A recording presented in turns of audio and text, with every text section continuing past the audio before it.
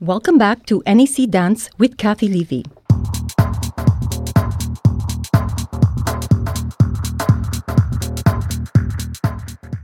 In this third and last episode of Kathy's interview with Stanton Walsh, Stanton tells us about the origin of his ballet Marie, inspired by the life of the French queen Marie Antoinette, as well as Houston Ballet's touring, its new building, and future plans.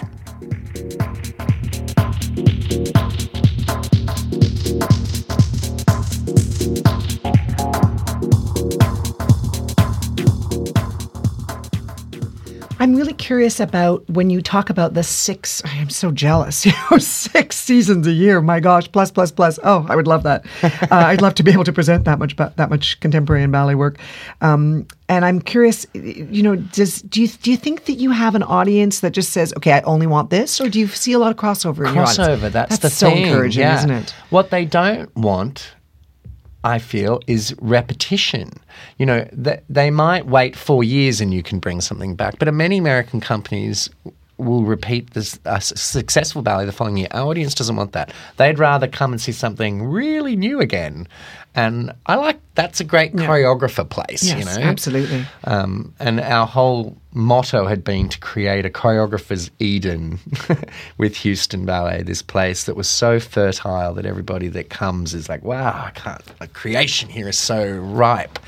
And I think that the audience definitely is already there. They're very supportive. So with your choreographers head on, when you're in the studio, you're looking for new ideas for yourself as well. Mm-hmm. And also doing your own signature works of some of the more classics. So yes. How do you trip upon Marie Antoinette? Are you sitting there going, I really need a new idea. Kinda. I mean, because from where I sit, it really is much more rare that we get, if I may say, a new story ballet. A new classically, rooted ballet that is a story that has not been done many, many, many times. Well, it was exactly kind of that process that I had done some of retelling of the classics. I'd done my Swan Lake. I'd done Butterfly. I'd done Storytelling Cinderella. And I kind of felt like, where is this frontier of taking a character that isn't in ballet yet and making a story from it? And I mean, I think the next frontier after Marie, which was a historical figure, is making an entirely new story with no connection to an audience. And I wanted to see if the audience would follow that and be interested in that. And it was strange how it came about. I remember I jump around a lot in my work. If I'm working on something and I get blocked, the way I unblock is by working on something else, and then eventually it steers me back. So I always have a few things going on, and I was working on different full lengths, and I was watching PBS, and they did a documentary about Marie, and I was sort of watching it, and then I sat down and really watched it because I couldn't believe how wrong I was in my concept of her.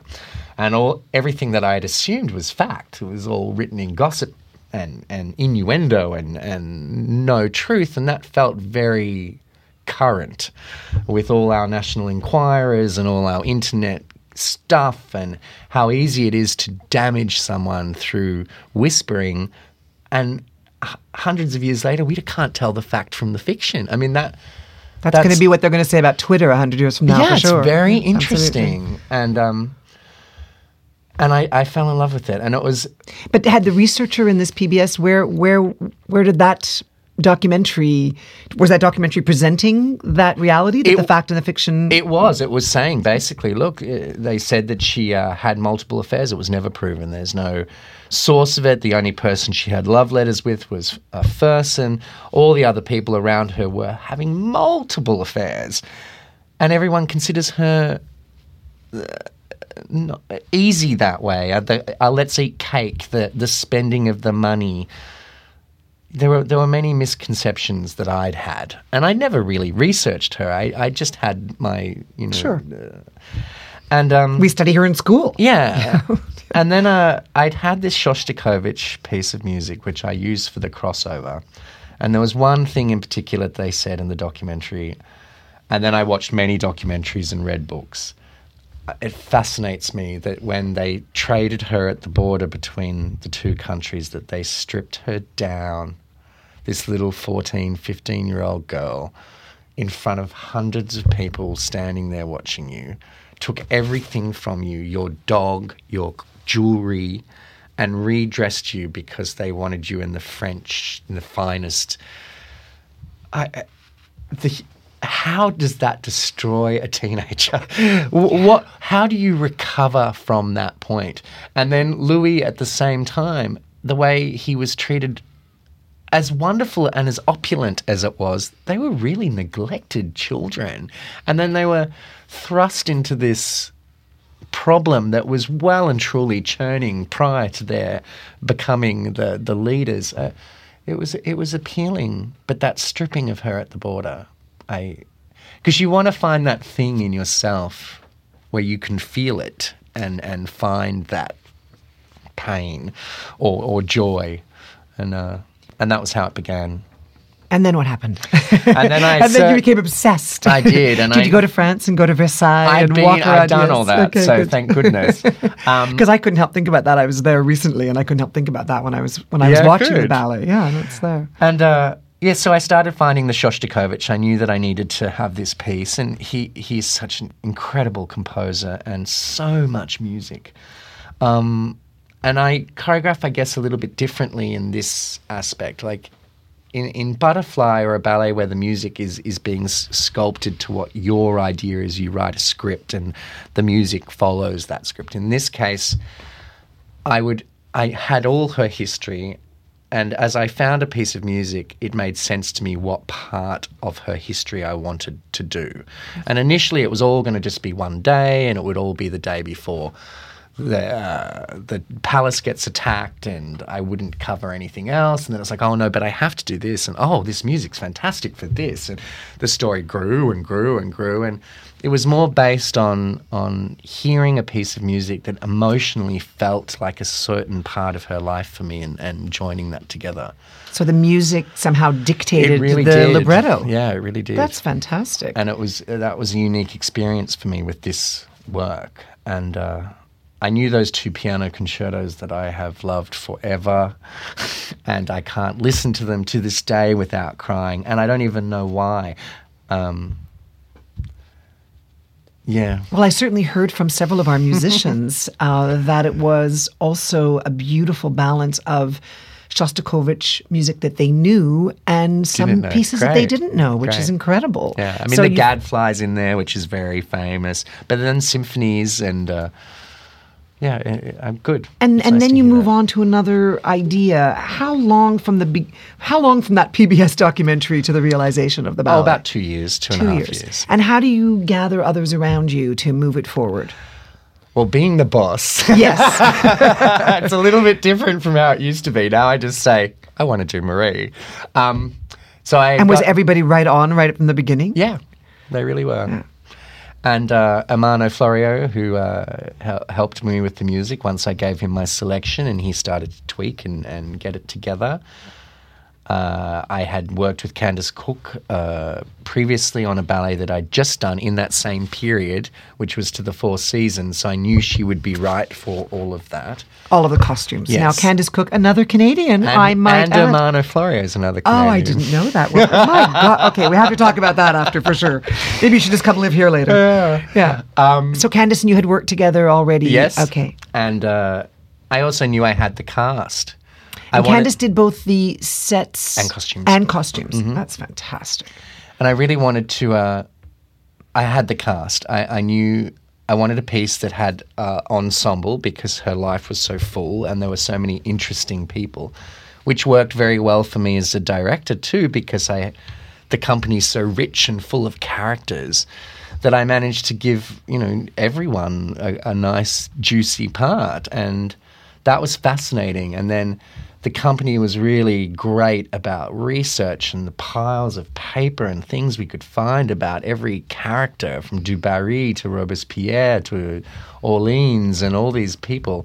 So that was really great. That was unlike any other dance experience I've had. Sometimes you'll read a book on Yeager and you read the book and it connects to you, but it's different when you can find hundreds of books on the subject and they all tell you a little bit different thing, and you know what clothes they wore and where they lived and where they went to school and how they died. I mean, that's But also that there's no prior reference point. You know, there's no The Seagull as a play. Right. There's no, there's been others. I mean, I recently saw Nijinsky, which, was again, Right. Based on a person's life, but a created libretto around a particular life. But there's so few of those in the ballet world. Where And there's John no, Neumeier, who is what created Nijinsky. Yeah, Yes. I mean, he is such a forefront of this kind of, let's just take a really interesting character and make a story. Maybe one day you'll do a ballet about Obama or something, like Yeah, that would be hard. or the Kennedys. Well, that would be fun. That's actually, do I have to give you money for that? No, just credit me in your program. It came out of my discussion with her. Camelot, Yeah. you've already got the name too. It's fantastic. That's true. There you go. Perfect. Sellable. All right. So, all right. When are we booking that? I Should might we get just- killed. No, I don't think so. You have to just be sensitive. There's a lot of stuff in there. But when I saw the ballet, what I thought was, there's so many things that were fantastic about it. It's colorful, it's funny, it's emotional. I had tears in my eyes. The music is unbelievable. The story, fantastic. I loved how you made Marie so vulnerable. And good. again, did manage to shake up our preconceptions of this, rather, Gaudy, yeah. sort of, may I say, bitchy woman who just, told everybody to, get out of her way because life was all about her. And it was you really managed to do that.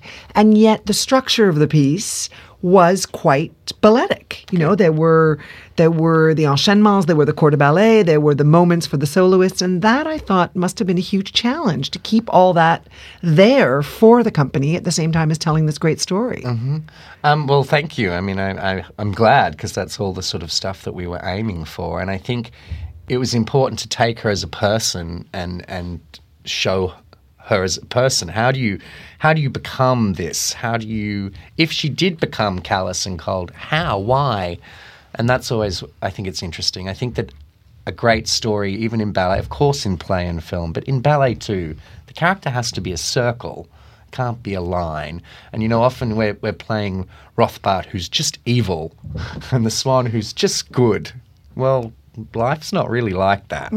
And I think that even our retelling of Bayadère and these sort of ballets needs to start to include that, because we're just not naive enough like that anymore.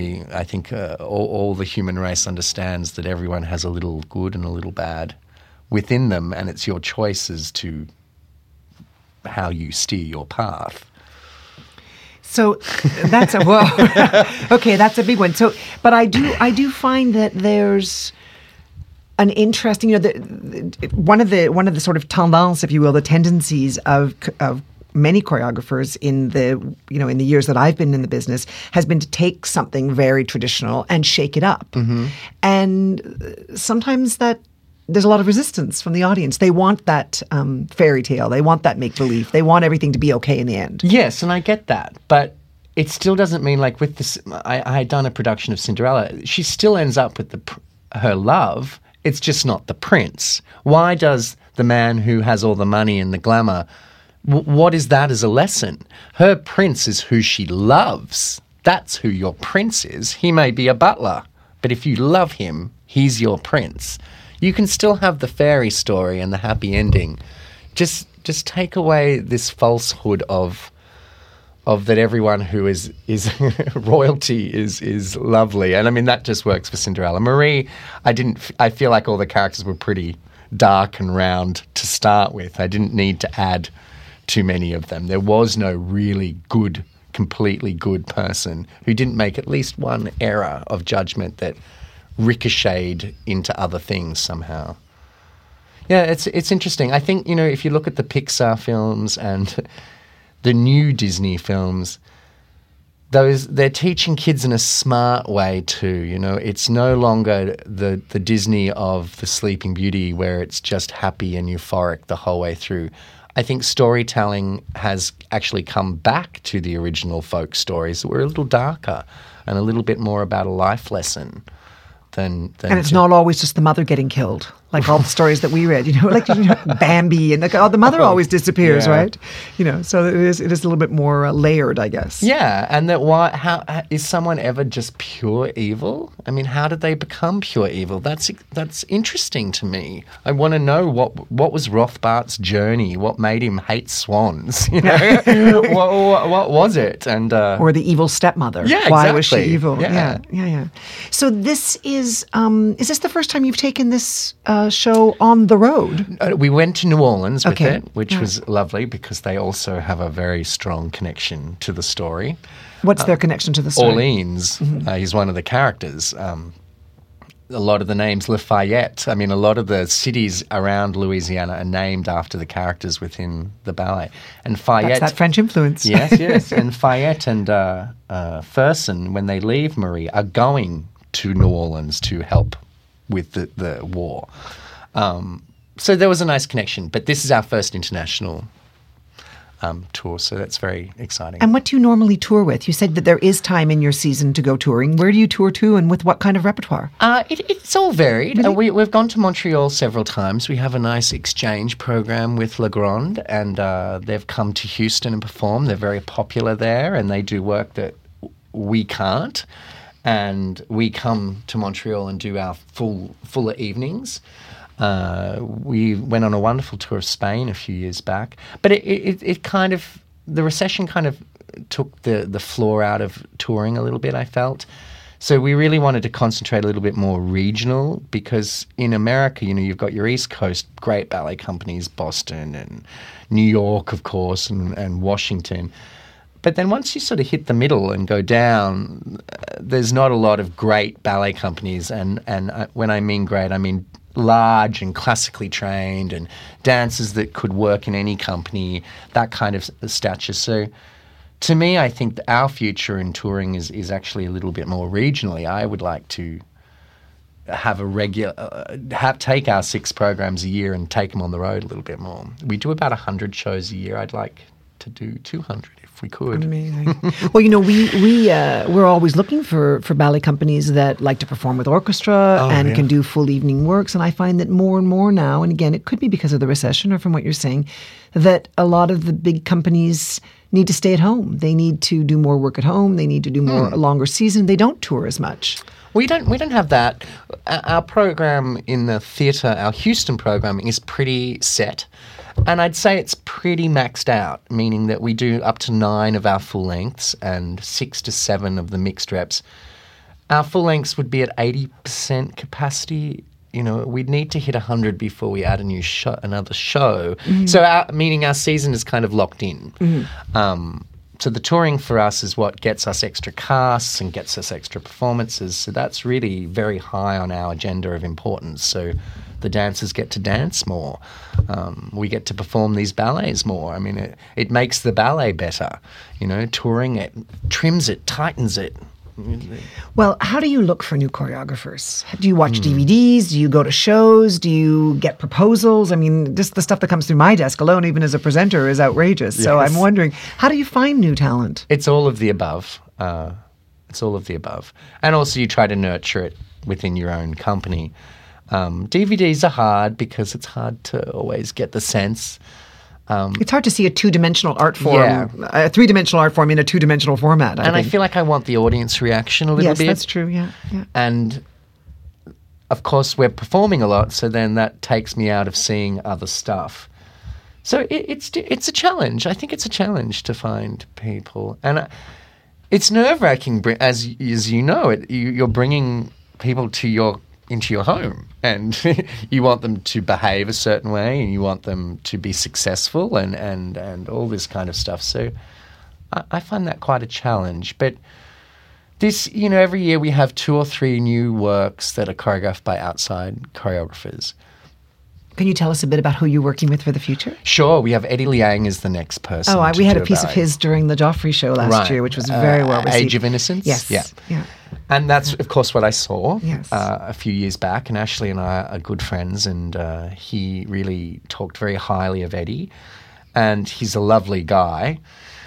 So I liked his influence. He came from Balanchine and Killian, which is, two of my highest esteem. So there was a lot of pedigree there, and so that's a great word, pedigree. It's true. It's very much like somebody who's got that work in their bones and in their heart. Yeah. Is what school they went to. Yes. But that they've been able to, take it beyond the classroom and make it something that is about, their heartbeat. And I like mixtures. I like that the parallel of Killian to Balanchine must make him a very interesting person because there's such different ways of hearing music and moving. So he's next, and I do a Rite of Spring in that program too that's new.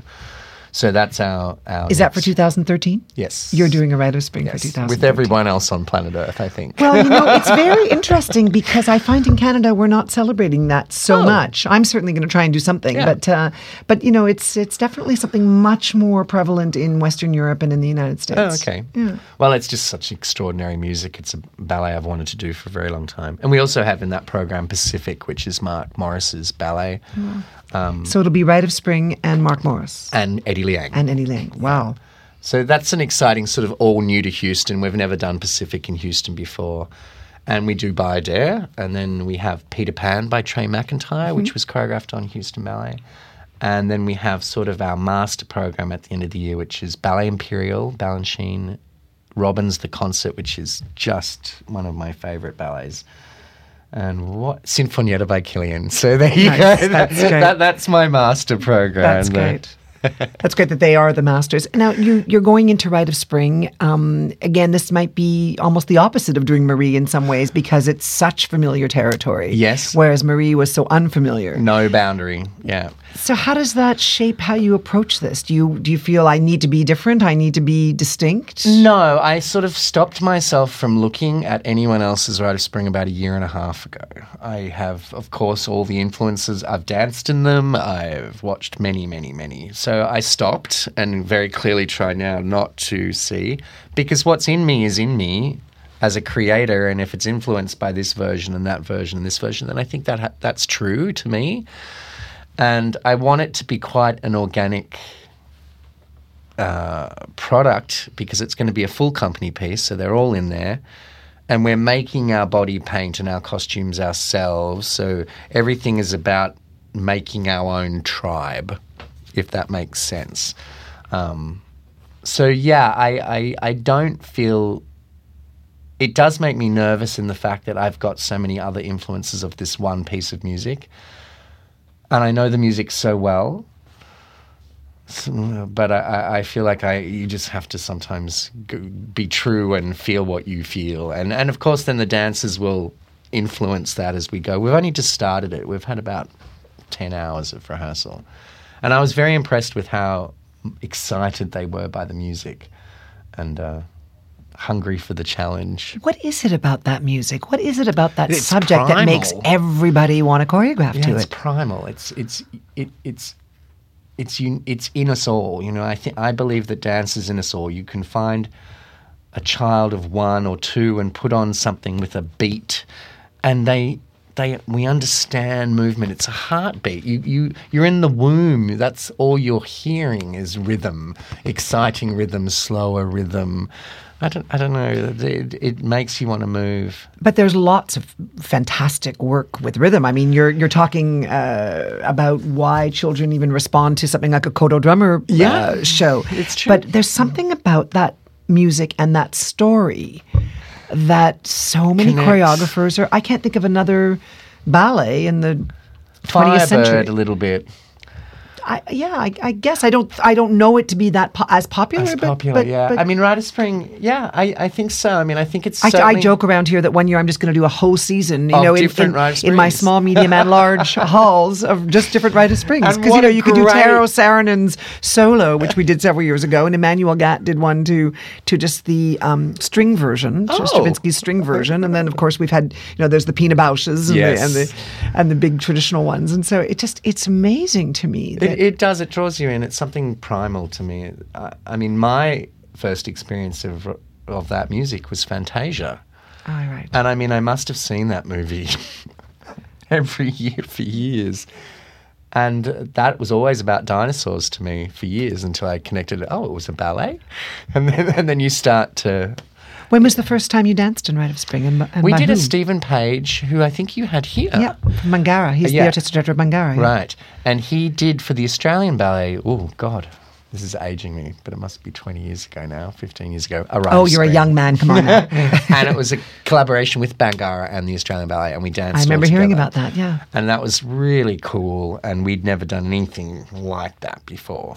And I wonder if that's touring in the spring of 2013 for the 100th anniversary. They have done it. I'm sure, yeah. Didn't they just do it in New York last year? I don't know. I'm not up to speed on that. We toured it to New York way back.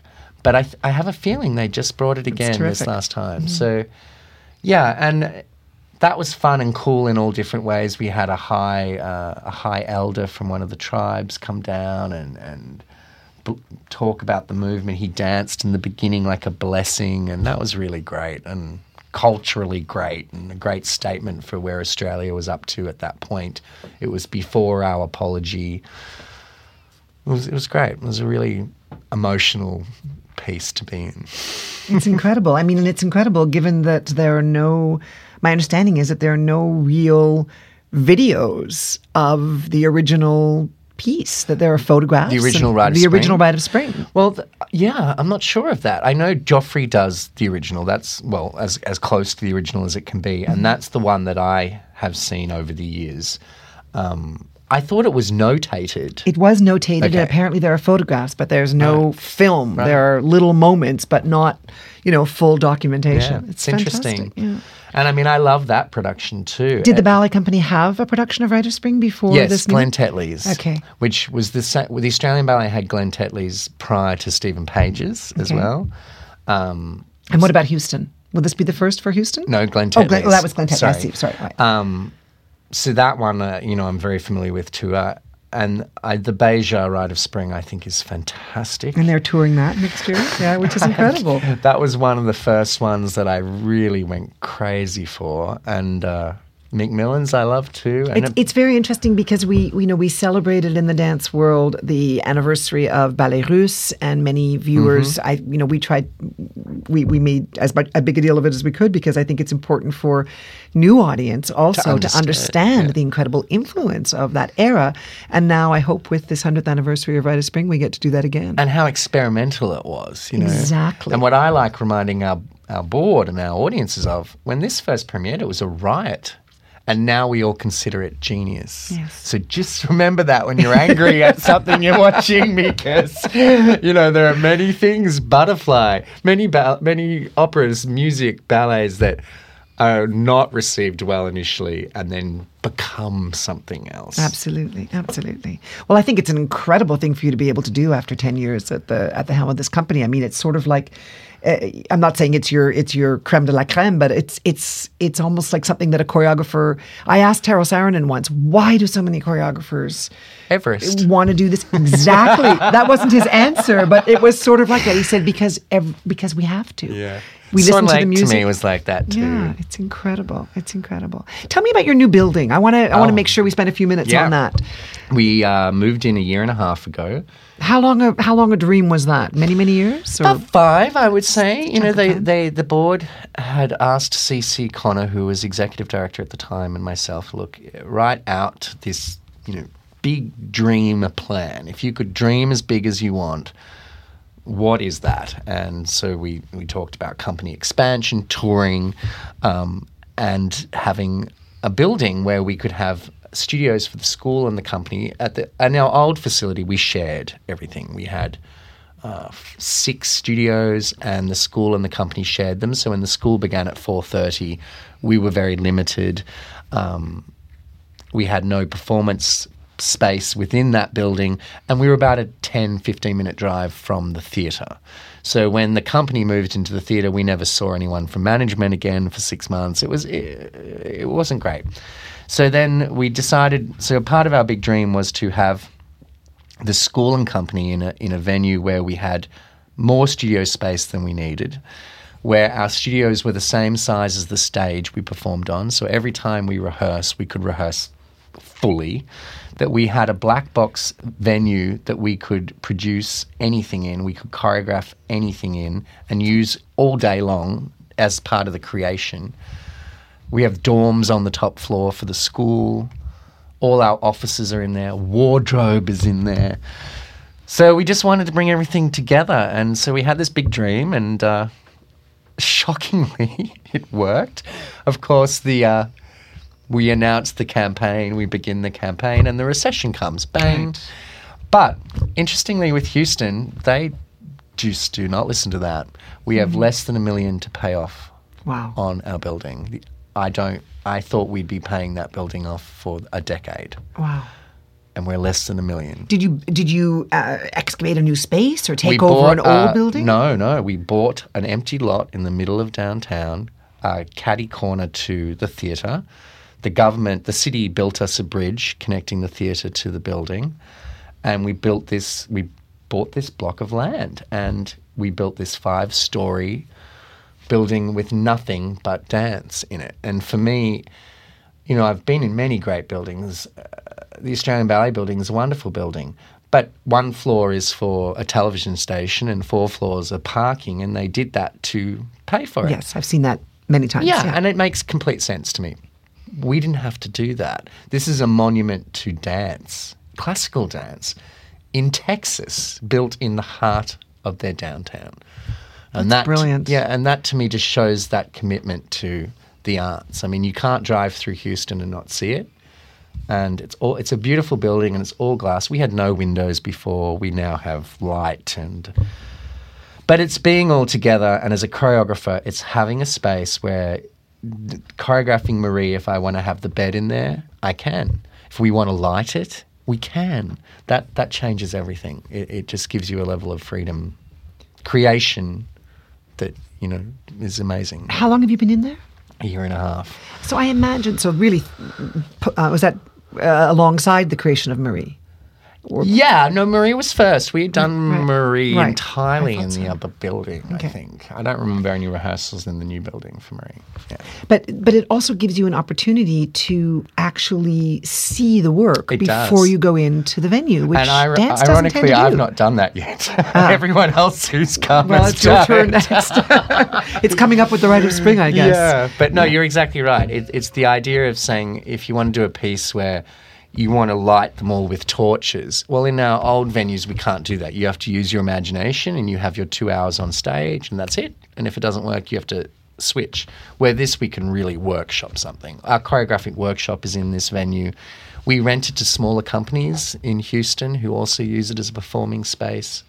I imagine that the opera and the symphony are extremely jealous. They are. I think the opera was happy because we moved out of the Wortham a little bit. So they liked that. Yeah.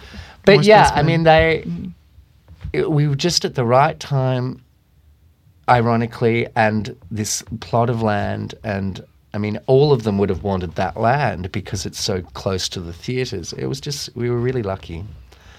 Well, we joked at the beginning that you've already been at Houston Ballet for 10 years, but I mean, I can see you there for many decades to come. I hope so. What's the big 10-year plan now? You've got this fantastic building. You're doing such incredible work with the company. What would you say is your big plan now? Well, the rest of that same plan was we want to raise the remaining money for our capital campaign so that we can put it into our endowment. We would like to have a touring fund that we could spend the money on doing this regional touring that we may initially have to pay for ourselves until we create an audience base and a subscription base, maybe just within Texas. We would like the company to probably get to 60, 65. We're at 54 right now, which is great, and we're very tight. But when we do a show, we're all on. And when someone's injured, there's someone not on. It's not like... Yes, I was surprised that you have one Marie for the 3 shows. That was an interesting choice, though. Yeah, we've done Marie with 4 different people, but I felt like for this I wanted the repetition for the cast because we don't get that, But yeah, so that would be a plan. I would love. Well, I said the touring and the expansion of the company. We would like to do a new full length every year. And I mean new, not renting it, not co-producing it. ours every year. Next year, we have a work by David Bentley. We're hopefully getting a piece of John Neumeyer's. I would love for the Houston audience to have that, the sense that we are creating and pioneering forward. Going to Hamburg Ballet and seeing John Neumeyer's coming to his 40th anniversary as director. I know. And he has done like a new full length every year for 40 years, and that just makes me thrilled. It's fantastic. Yeah. We had the Seagull here with the National Ballet of Canada, and it's a beautiful piece. I mean, it's like, that's what these dancers need, and I think that that's what Houston would love. We want to be telling stories and moving forward and creating, and we do it. But as we all know, we have budgets to deal with, and that puts constraint. And hopefully, the remaining part of this campaign will alleviate that constraint. It would go into our endowment, which we could then live off. And the new full length every year, do you see that being Stanton Welch? Oh no, anyone. Yeah. No. I mean, just new, made in Houston, made on those artists. It doesn't need to be me. I don't think I could actually do that, but no, it wasn't for me. Well, given all these fantastic Canadian connections you have, with all these artists who may or may not move to the States and find their way to you, or that you find from Canada, we encourage you to well, keep I'd that love connection. for Crystal to come. I've been talking to her. Oh, good. For a while, but she's a favorite talent with us as well. too. Oh my gosh, the real deal. Yes. Yeah. Well, look, it's been a great pleasure, and I would love to say to you and to all the people listening that we'd love to have the company here on a more regular basis. Oh, and we'd love it too. And our orchestra's thrilled, and Okay. I think what you're doing there is just fantastic work. Thank you. Brilliant. Thank you very, very much.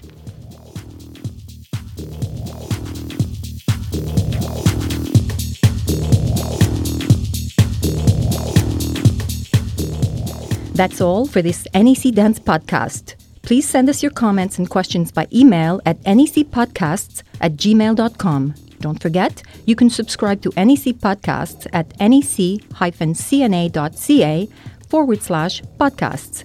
You can also find us as a free subscription in the podcast section of the iTunes Music Store. Until next time.